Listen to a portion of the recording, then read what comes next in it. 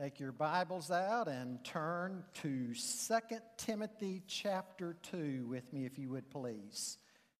2 Timothy chapter 2. I want to bring a message this morning entitled A Resurrection Gospel. A Resurrection Gospel. As you find your place in your copy of God's Word, let me mention to you quickly, this coming Friday, in this sanctuary, we will be having a memorial service for Miss Ronnie Knowles, her passing. I'll be meeting with the family on Tuesday to go over more details pertaining to that service. You can call the church office Wednesday afternoon or following and find out more details. But remember this family, if you would please. Also, remember Robbie Jones. He is in Alaska doing some advance work for a mission trip that our student ministry will be taking. And as I mentioned this morning at the sunrise service, if you think it was cold out there, I think it was about 38 degrees.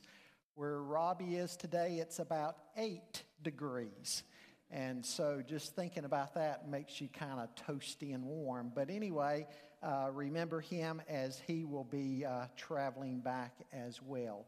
Take your Bibles out. Keep them open to the text that Kevin Knight read earlier, 1 Corinthians 15. We'll be coming back there a little bit later. But let's stand for the reading of God's Word in 2 Timothy chapter 2. 2 Timothy 2. And I'll be reading beginning in verse 8 and going down through verse 10. And this morning I will be reading from the NIV. Paul says, "Remember Jesus Christ, raised from the dead, descended from David. This is my gospel, for which I'm suffering even to the point of being chained like a criminal. But God's word is not chained. Therefore, I endure everything for the sake of the elect, that they too may obtain the salvation that is in Christ Jesus with eternal glory." Father, we thank you for the resurrection gospel, that we have the opportunity to read and preach day in and day out, week in and week out. Lord, may the meditations of my heart be pleasing in your sight today. May your Holy Spirit open our eyes and ears that we might see what you have for us and that we might hear your word, for your word is truth. Thank you for this day that we celebrate. That means that Jesus is alive and he is at your right hand and he's preparing a place for us. And we're never alone. God, you are with us.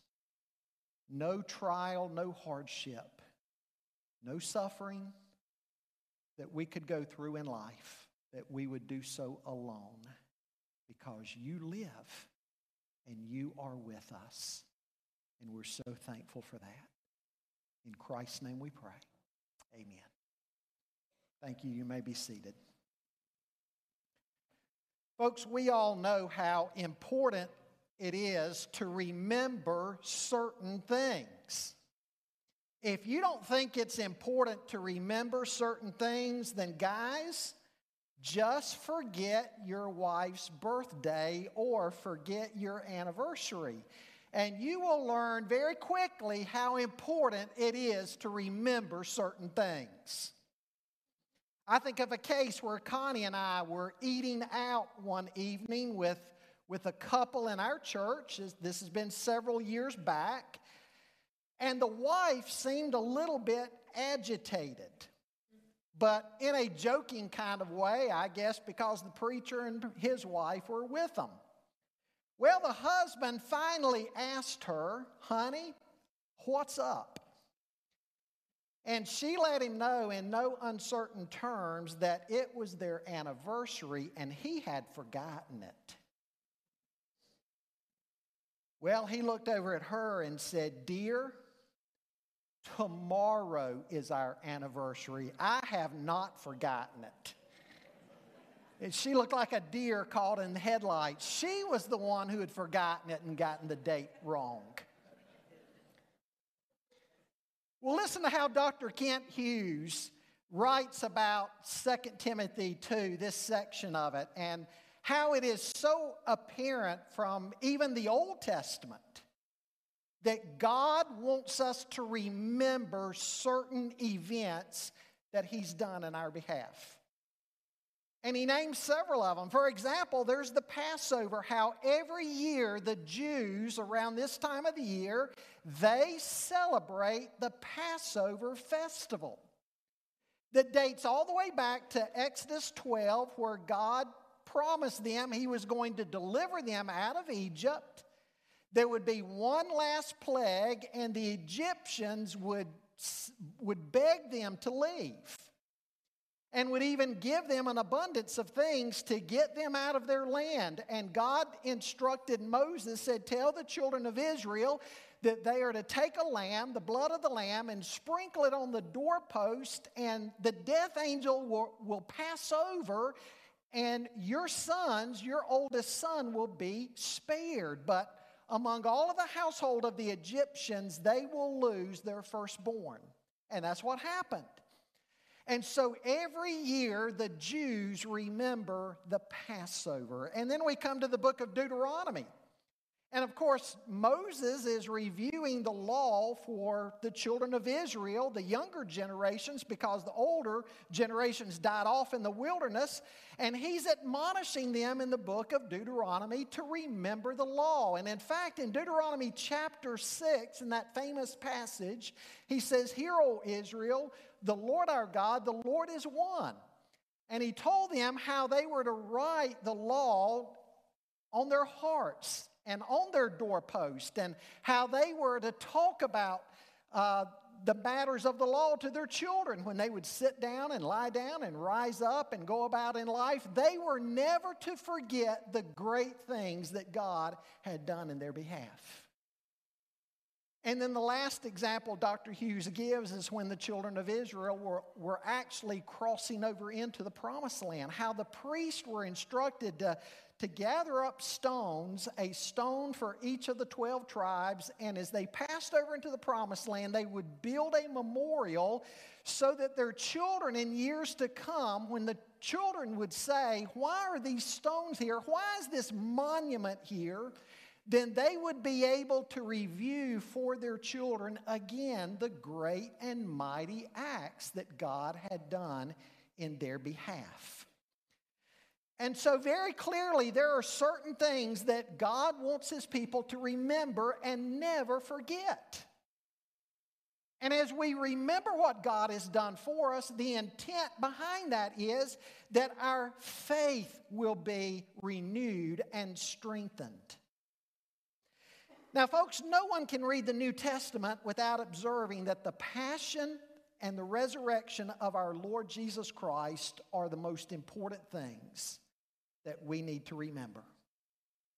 The Apostle Paul, perhaps more than others, majors on this theme of the resurrection in his letters. And a perfect example of that is the passage that we have in front of us today. Now, I want you to remember, as Paul is writing this letter to Timothy, he's very much aware of the fact that he is about to give his life over for the sake of the gospel. And Timothy is going to be the one who will have to pick up the baton and carry on in Paul's absence. And he's wanting to make sure that Timothy, his son in the faith, doesn't falter or fail under the pressures of persecution.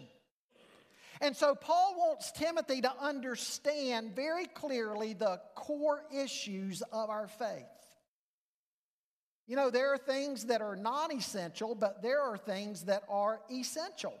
And when it comes to the essentials, there is nothing more essential than to remember the resurrection of Jesus Christ. And so he says here, remember Jesus Christ of the seed of David who was raised from the dead. In other words, Timothy is always to remember, and his listeners were always to remember that Jesus Christ is alive.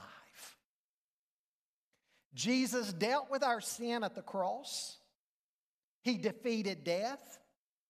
And in his resurrection, he opened for us the way into heaven and eternal life through the resurrection. And that fact alone ought to give you and me a great deal of encouragement and hope every day. Well, the first thing I want you to notice with me this morning, we see here the Christian mandate that we are to continually affirm. I'll read it again. Remember Jesus Christ, raised from the dead, descended from David. This is my gospel. This is what we are to remember. Why is it so important?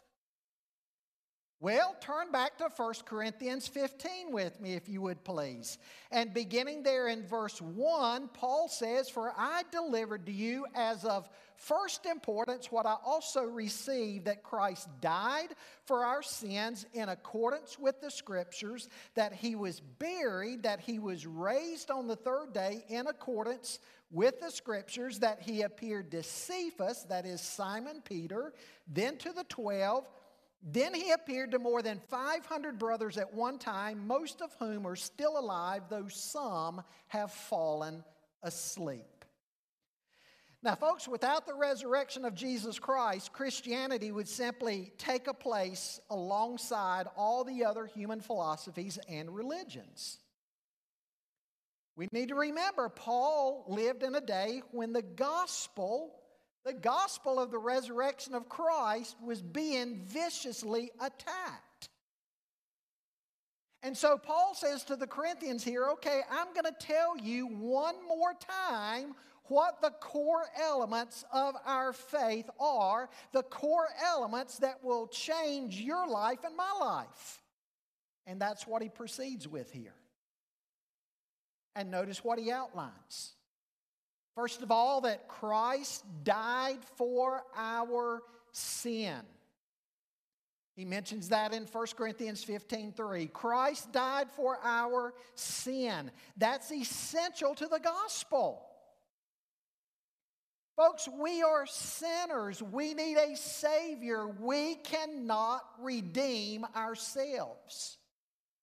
There is nothing you can do, there is nothing I can do, regardless of how clean and moral and good of a life that you might think you live. There is nothing you and I can do on our own in order to save ourselves. And God has proclaimed this message to us. In Romans 1:16, we're told the gospel is the power of God unto salvation to all who believe, to the Jew first, then to the Gentile. Paul goes on in Romans 1 to say the response that men as a whole tend to have, they tap down this truth. They suppress this truth of the gospel. And Paul says in Romans 1 and following that the result of that is that we are all in our unredeemed state under the just wrath of a holy God. As theologian J.I. Packer wrote, one of the most striking things about the Bible is the vigor with which both testaments emphasize the reality and the terror of God's wrath. And the New Testament is very clear as to the fact that we all have shared together in this fate. The pagan man is under the wrath of God. The religious man who's trying to justify himself in the sight of God is under this wrath from God. And so that means you and I were in deep, deep trouble. And the Bible wants us to understand that. It wants us to understand the bad news before we're told about the good news. The bad news is we're all guilty. And the wages of sin, the paycheck for a life of sin, is death. Not only physical death, but spiritual death. But that's where the good news of the gospel steps in. Listen to what Paul says in Romans 3. You may want to turn to Romans 3, beginning in verse 21. Paul says there, but now the righteousness of God has been manifested apart from the law, although the law and the prophets bear witness to it.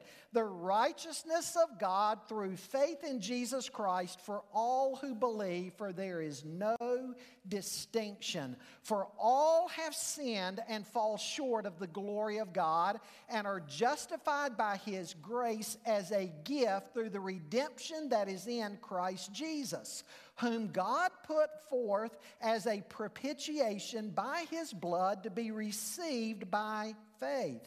This was to show God's righteousness because in His divine forbearance He had passed over former sins. It was to show His righteousness at the present time so that He might be just and the justifier of the one who has faith in Jesus. Then what becomes of our boasting? You hear what he's saying? If it's not an issue of our good works, because again, we're all guilty, we can't earn it, it's only through Christ. And so what's this mean for our boasting? It's excluded, he says. By what kind of law? By a law of works? No, but by the law of faith. For we hold that one is justified by faith apart from works of the law.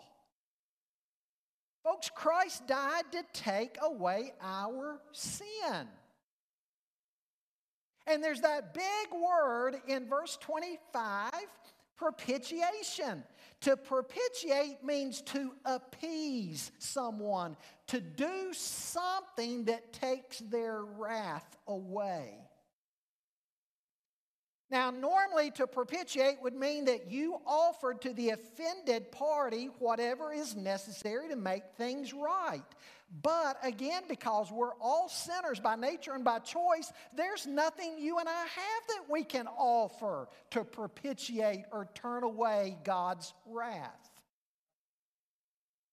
And so God Himself, the one sinned against, the one offended, the one who is perfect and holy and righteous, this God is the one who offers what is necessary to satisfy His own justice and appease His wrath. And that's what He did. He gave His Son. Now, folks, that's grace. And Romans 5:8 says, while we were yet sinners. Not when we try to get good enough, because again, we can't. While we were yet sinners, Christ died for us. Christ died taking your sin and my sin, taking our punishment and satisfying the justice of a holy God. That's the significance of Paul saying Christ died according to the Scriptures. But he goes on in verse 4 to add another key element, that Christ was buried. What's the significance of that? That He really died. He didn't fake it. The Romans were experts in their day at executions. And before they removed Christ from the cross, they made certain that He was dead. When they pierced Him in the side, blood and water ran out. The different parts of the blood had already begun to separate, showing death.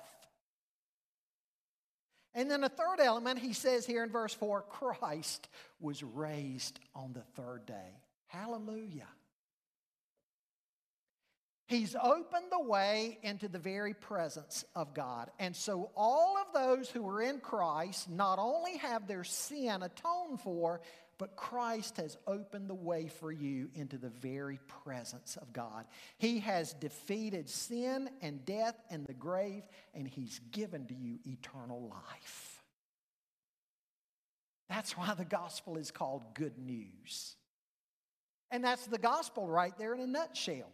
Again, there's other parts of the gospel that are non-essential. I mean, we could talk about a lot of issues.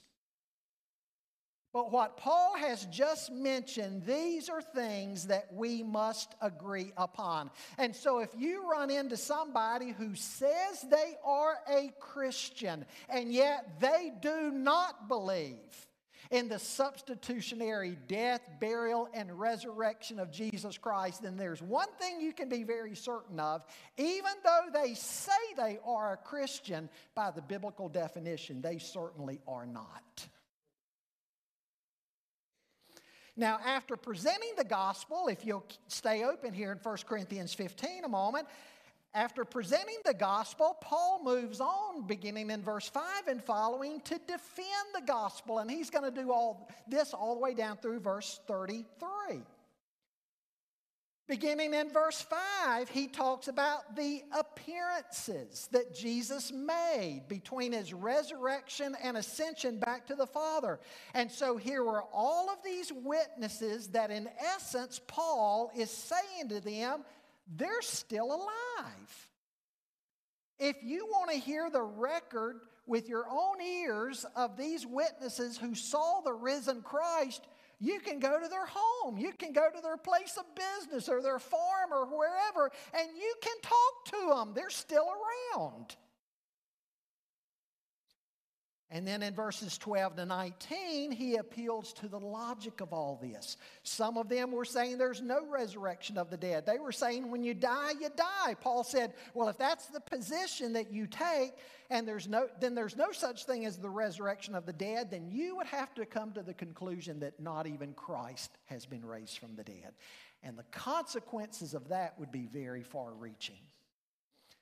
He goes on to say, if Christ has not been raised, then the gospel, the good news that God has given us of Christ dying in our stead, being buried, being raised to life again, that we might be forgiven and have eternal life, the gospel means absolutely nothing. And the preaching of the gospel, he goes on to say here, would likewise mean absolutely nothing, because preaching proclaims the good news of Jesus, who conquered sin and the grave. But if the grave is not conquered, then there's no good news to proclaim. If there's no good news to proclaim, there's absolutely no hope that I or any other preacher could stand up here and give to you. Preaching would simply be meaningless words without any type of good news to actually be delivered. Paul says our preaching would be empty. And when that word empty here was used of vessels like clay pots, for instance, of the day, it meant that there was nothing in the vessel. I mean, you could turn it upside down, shake it, and nothing came out. It was absolutely empty. And he says that's how our preaching would be. There would be no substance in it. There would be no meaning. The best that I could stand up here and do would just give you some good moral lessons. But I mean, if there's no Savior and there's no life after death, do you really even need that in the long run anyway? So Paul says it would be empty. I think of the little 6-year-old boy who complained to his mother that he had a stomach ache and he had not eaten all day. And she said, well, Johnny, that's because your stomach's empty. You need to put something in it. Well, later that day, the preacher came around to see him, and little Johnny was talking to the preacher, and the preacher said, I've got a terrible headache. And he said, well, preacher, I'll tell you what my mama told me. You know why you got a headache? It must be empty. You need to put something in your head. That's how our preaching would be if it were not for the resurrection. It would be gutted of all of its meaning, of all of its substance. Paul goes on to say, your faith would also mean nothing. It would be empty, fruitless, void of effect, to no purpose. The same word here as before. Then he goes on to say we would be false witnesses. We would be deceivers. It's not just that we got some of the facts mixed up. It's worse than that. We would deliberately be deceivers and liars, because we would be saying Christ has been raised from the dead if he's not been raised from the dead. Conclusion of that is the dead, all of the dead, would be doomed. And finally, it would mean that the saints are to be pitied. we would be nothing more than a sad bunch of cases running around the earth, building churches, going on mission trips, believing in a phony afterlife if there were no such thing as the resurrection of the dead. Ernest Hemingway expressed this hopelessness. He said, "It's as though we are a colony of ants living on one end of a burning log." Now, he was a skeptic, and that's pretty much what he thought of his life. And so Paul's saying if there's no resurrection, this is what all it would mean. We would all be pretty pathetic. We would be fodder for the late night comedians. And so Paul is essentially saying to Timothy back in 2 Timothy chapter 2, Timothy, don't ever forget about the resurrection of Jesus Christ from the dead, because this is our hope. This is foundational. This is essential to the gospel message that we preach. Folks, the same admonition is extended to you and me today. To remember Jesus Christ risen from the dead. You know, folks, the primary message of the Scripture is not just some message of self-esteem. The Bible's not just a self-help study guide. The Bible is first and foremost a narrative, God's narrative of the story of the redemption that you and I have in Jesus Christ. God loves us. And He doesn't want you dying in your sin and perishing in a place the Bible calls hell. He sent His Son that we can be delivered from that. From Genesis 3 all the way to Revelation 22, we see this marvelous message. It's a glorious missionary message of redemption, of the good news of redemption. And the central figure to the whole storyline is none other than Jesus Christ Himself. And so Paul is saying, Timothy, don't forget that. And don't let the church you pastor forget that either. Folks, you can almost feel Paul's emotion here. You can almost feel the weight of his words here as he's saying all of this to Timothy.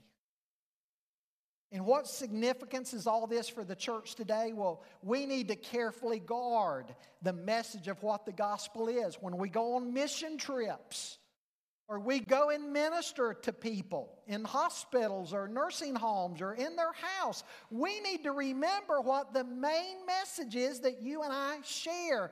We go with the good news of the gospel of Christ, risen from the dead, who is able to give us a hope that is steadfast and true, and a hope that is eternal. That's the message we go with. Yes, we go with kind deeds and benevolent acts. We help people. Of course we do all of that. But it all must ultimately point to the good news we have in Christ, who died for our sins, was buried, and raised again to give us eternal life. Secondly, I want you to see a common danger in all generations, because it can be uncomfortable to talk about sin and talk about the consequences of sin. I mean, after all, who enjoys talking about these things? And because it can be uncomfortable, if we're not careful, we can find ourselves sidestepping it and avoiding it, and maybe trying to appeal to itching ears. Because again, the Bible does address a whole lot of subjects. The Bible talks about marriage, how to have a Marriage that's honoring to God. It talks about raising godly kids and healthy relationships. It talks about responsible finances. It gives wise counsel in all of these areas. But again, the Bible is never given to us simply to be a self-help manual over whatever itch we have at any given time. The Bible is God's Word given to us to show us this grand narrative of the redemption we have in Jesus Christ. That's the main message. Never forget that. Never forget that.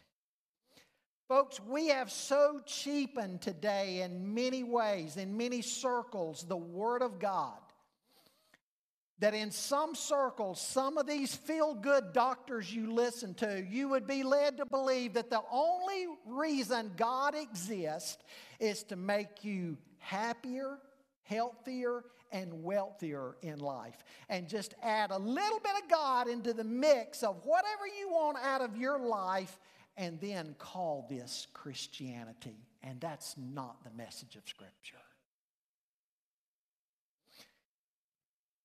Folks, on days like this, Easter, this is the time for you and I to remember what's central and to avoid these common dangers that we see around us. And that's what Paul's wanting Timothy to remember. You read all of 2 Timothy and what Paul is going to remind Timothy of. In chapter 3, he's going to say, Timothy, this world is going to go from bad to worse. In fact, you read those first 5 verses of 2 Timothy 3, and when you read the laundry list of things Paul says is going to happen in society, you won't believe some of the things that Paul says are going to happen. In fact, they're some of the very things that are happening in society today. And Paul's saying to Timothy, the world's going to go like this, from bad to worse. And evil men, before Christ returns, evil men are going to do worse and worse, and the world's going to become a nastier place, an uglier place, a more dangerous place. And then he goes into chapter 4 of saying, Timothy, this is why you're to preach the word. Be instant in season and out of season. When it's convenient to preach this message, when it's not convenient. And don't fall into that trap of just entertaining itching ears. But again, keep the main thing the main thing. Amen? In that context, he says, remember Jesus Christ, raised from the dead. Now, third thing I want you to see this morning, a celebrated conviction for the church. Remember Jesus Christ, raised from the dead, is to be a celebrated conviction, because the resurrection of Jesus Christ validates all of the work of Christ. Think of everything it validates. It validated His word. Christ told His disciples, I must go to Jerusalem, be crucified, and raised on the third day. He even gave the analogy of Jonah. As Jonah was in the belly of the fish for 3 days, so the Son of Man must be in the belly of the earth for 3 days and then be raised to life again. And so if He was not raised from the dead, Jesus Christ was a liar, not the Lord. So the resurrection validated His words. It also validated His sinless life, because the Bible says the wages of sin is death. If Christ was not raised, then evidently it's because He would have been a sinner. If Christ was a sinner, then Calvary itself would have meant nothing. It would have only been the case of one sinner dying for other sinners, and there would be absolutely nothing saving about that. But the Bible proclaims Christ's sinless life, and He went to the cross and He bore your sin. And the resurrection validates all of this, because death cannot hold a sinless man. Folks, it is no wonder that the doctrine of the resurrection is perhaps the single most attacked doctrine in Christianity today. Think about it. If you were a skeptic, wouldn't you go after this doctrine? Because around this doctrine hinges the validity of all of Christianity. You know, let me ask you to take a pen out and share. I want to share some things you can write down. I've shared some of these before with you in the past, but I think they bear remembering some of the evidences that we have for the resurrection. First of all, there is the fact of the Lord's Day. The Lord's Day. The Hebrews tenaciously held for thousands of years to the Sabbath because this is what God had commanded. And then suddenly, after the resurrection of Christ, you have a group of Jews who are now followers of Christ, and they're changing the day of worship to Sunday. Away from the Sabbath, now they're worshiping on the Lord's Day, Sunday. What could account for a group of Jews doing this? The resurrection. Then there's Easter, a second thing. Again, Easter has largely replaced the Jewish holiday of Passover, certainly not to Orthodox Jews, but it's replaced the Jewish holiday of Passover for millions, the first Christians having been, first of all, Jews. But here they are celebrating what we celebrated Easter, the resurrection. Because you see, the celebration of Easter, of Christ's resurrection, can be traced all the way back to the early church. And so for the first group of Jewish Christians to do that, to make that change, there had to be a reason for this. Thirdly, there's Christian art. In the catacombs of Rome, underneath Rome, where the persecuted Christians hid out, we find carvings in the walls there, depictions of Christ's resurrection. Then there's early Christian hymns sung in the early church concerning the resurrection. Fifth, there's the church. How in the world did the largest institution known to man come into being? It's many times larger than the entire Roman Empire ever was. How did it come into being? What accounts for the church? Something must have happened. Then there's the witnesses that 1 Corinthians 15 talks about. 500 at one time who saw the risen Christ. Next, you have the apostles themselves. Before their knowledge of the resurrection, they were so timid. They were hiding after the crucifixion. There's Peter. When Christ has been arrested, here's a little maid girl at the arrest of Jesus saying, "You must be one of them," and he's denying his Lord.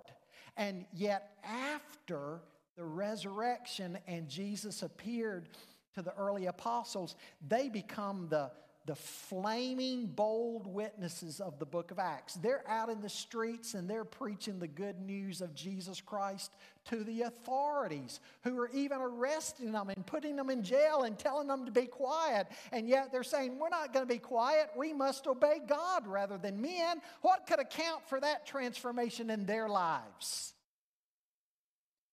Then there's the transformation of the Apostle Paul, who had been one of the leading rabbis. He hated everything about Jesus. He hated all talk about the resurrection. In fact, when he was converted, he was on the road to Damascus to arrest Christians there, to haul them back to Jerusalem and put them in prison or have them put to death. And now all of a sudden, Rabbi Saul is the Apostle Paul. And he's the greatest defender that we have of the good news of the gospel of Jesus Christ. What could have changed him? Obviously, the truth of the resurrection. So you see, folks, we have all of these evidences that tell us one singular message. I haven't even mentioned Scripture and all of the fulfilled prophecy hundreds and hundreds and hundreds of years before Christ was even born. How God told us that these things were going to happen, and they happened just as God said. One conclusion to it all: He's alive. He's alive. And He says, "Behold, I stand at the door and knock. Won't you open the door and let me come in? And I'll have fellowship with you." That's His promise. Folks, is it any wonder that the early disciples, preached the resurrection of Jesus Christ? And so Paul is saying to Timothy here in verse 8, Timothy, you need to make sure that you do the same thing.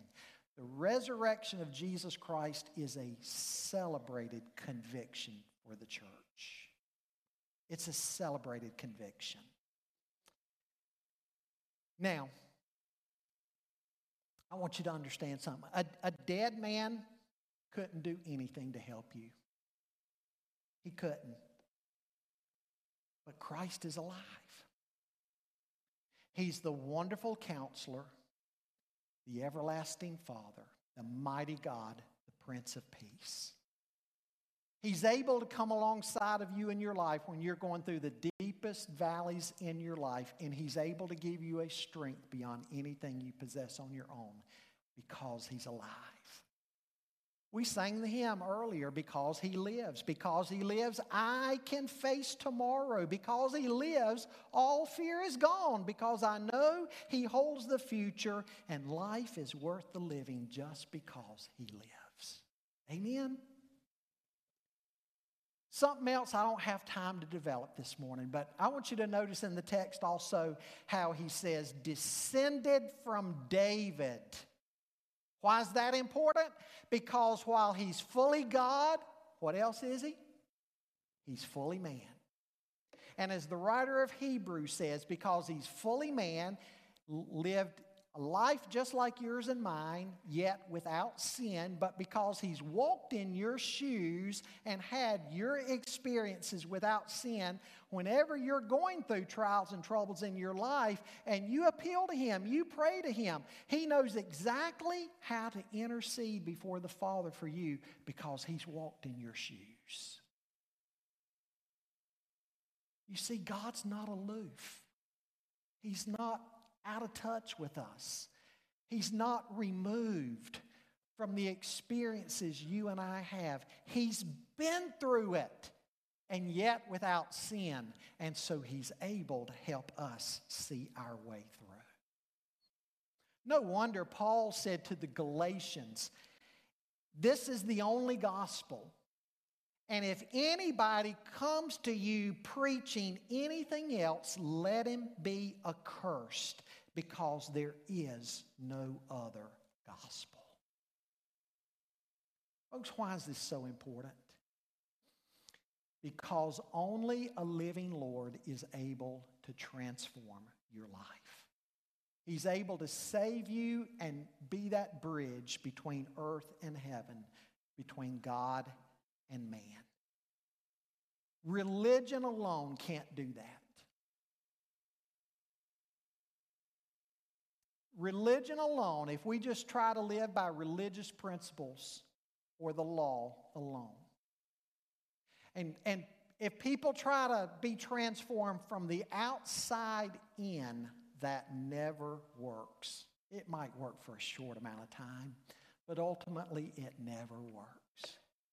You can't change lives from the outside in, but the gospel of a risen Lord changes hearts from the inside out and brings about transformation that lasts. I mean, think about the transformation of the Apostle Paul himself that I mentioned a moment ago. A guy that would go from being an enemy of the gospel to the greatest preacher of the gospel and the greatest missionary and church planter Christianity has ever known. That's what a living Lord can do in a man's life. And you know, that tells me whatever need you have in your life, whatever need I have in my life, He is more than able. Amen? He's more than able. Come to Him. This morning, there's not a doubt in my mind that somebody in here needs Him to transform your life. And what a great time at Easter when we celebrate that He's alive and He can bring about that transformation. You come to Him. And you find out from firsthand experience what millions and millions and millions of others before you have found out. He can change you. He will change you. Some of you here this morning going through deep trials in your life, and you need help. You need a wisdom greater than anything you have on your own and a strength more than anything you have on your own. You need help. Call out to Him this morning to help you. And you know, also, I want us to evaluate what our speech is as believers as we go about interacting with people. If people could record our conversation for a year and play it back, would anybody from my lips or your lips ever hear about this resurrection gospel of the essentials of the gospel of a Christ who died, was buried, but raised again? Would they ever hear that good news from you or me? If not, make it your prayer this morning. God, open my eyes and ears to those around me that I interact with. And Lord, help me to proclaim this good news to them, that they might know you, because by your grace, you've allowed me to know you. God, help me to be a faithful witness that they can come to know you too. Does that need to be your prayer today? Father, we thank you for this resurrection gospel. How glorious it is of Christ raised from the dead. He's at your right hand. He's preparing a place for us. And Lord, until then, He is with us. He's not aloof and removed. He walks through life with us through the power and presence of the Holy Spirit. Lord, thank you for the redemption that we have in Jesus Christ. It is indeed reason to celebrate. In Christ's name we pray. Amen. Would you stand, please?